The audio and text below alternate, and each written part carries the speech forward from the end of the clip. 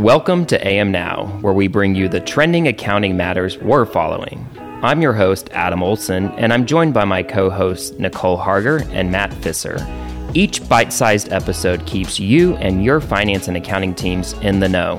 Join us each week as we unpack these issues, topics, and accounting matters now.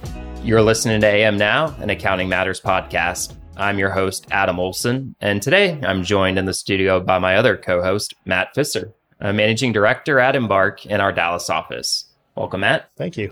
We're following several items this week, ranging from the trending topics on sustainability and crypto, as well as recent updates from the SEC's CorpFin on recent rulemaking. It's hard to go a day lately, it seems, without the topic of sustainability matters making headlines and being a topic of conversation for entities both domestically and abroad.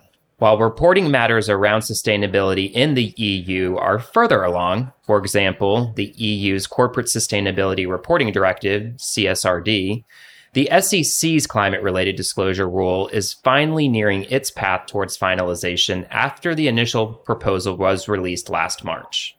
While we don't have a final rule yet, it's not that far off. Based on the latest in the SEC's technical agenda, we are expecting a final rule to be issued sometime in early Q2 of this year. The rule, as we previously discussed on episodes of our Accounting Matters podcast, garnered a lot of attention, not only from the investor community, but also broader stakeholders. While it's still unclear what changes from the proposed rule will be made, Paul Munter, the acting chief accountant of the SEC, recently provided some insights during an interview with CNBC earlier this month. During that conversation, Mr. Munter noted that there would be adjustments to the proposed rule. He was clear to note that the adjustments were in response to the general public feedback on the proposed rule and not in response to pressure from lawmakers, as some suspected. The SEC reviewed all responses on the proposed rule as part of making any amendments to their proposal, which was no easy undertaking, given over 15,000 public comments were received. Mr. Munter was clear that the rule is designed around providing the information that investors are currently making decisions on and includes a company's climate transition plan, if any. He also added this rule is about bringing consistency, transparency, and comparability to disclosures that are already being made about climate risks, which are pivotal to many investors' decision-making today. I know many of us, including ourselves here at Embark, are anxiously awaiting the SEC's final rule to see how that feedback impacted it. In the meantime, many companies are already proceeding and preparing for the impacts of the rule on the basis of the proposal, assuming that there'll be no changes to key requirements. We'll be sure to keep you all informed as things progress on this front on the AM Now weekly updates and through our main podcast platform, Accounting Matters. Matt, where are we following as it relates to crypto?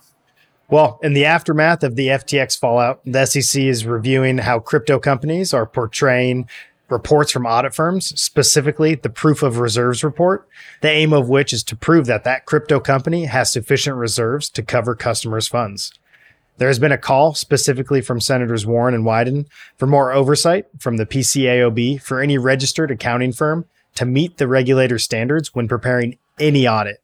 This means even if the audit is not for a public company or a registered broker-dealer, the audit would be performed under the PCAOB standards, which represents a major shift for auditors. Some believe it would be appropriate to classify centralized crypto exchanges as broker-dealers, and if the SEC designated them as such, would mean their audits fall under PCAOB oversight. That would require crypto assets to be designated as securities, and SEC Chair Gensler has already previously said most crypto tokens are securities and should comply with investor protection laws. And the PCAOB has said they stand ready to inspect any new broker-dealers as a part of this overall effort to prioritize oversight for the industry. And in a similar vein, regarding digital assets, last week, the SEC proposed rule changes to what a lot of us commonly refer to as the custody rule. If adopted, the changes would amend the Commission's custody rule under Investment Act of 1940, and in short, the changes would broaden the application of the current rule beyond just client funds and securities. It would include any client assets in an investment advisor's possession, or when an investment advisor has the authority to obtain clients' assets. These protections are designed to ensure client assets are properly segregated and held in accounts to protect the assets in the event of a qualified custodian bankruptcy or other insolvency. See the FTX fallout. And no surprise here, but the surprise examination is retained, and that is when an independent public accountant verifies those client assets. This proposal would update and enhance record-keeping requirements for advisors and amend Form ADV to align reporting obligations with the proposed rule and improve the accuracy of data available to both the SEC and the public. Never a dull day on the crypto front. Thanks, Matt. Yeah. To round us out this week, we've been following another recent SEC rule, pay versus performance, which requires registrants to provide new disclosures about executive pay and company performance within any proxy statement they file, as well as any information statement where executive compensation disclosures are required.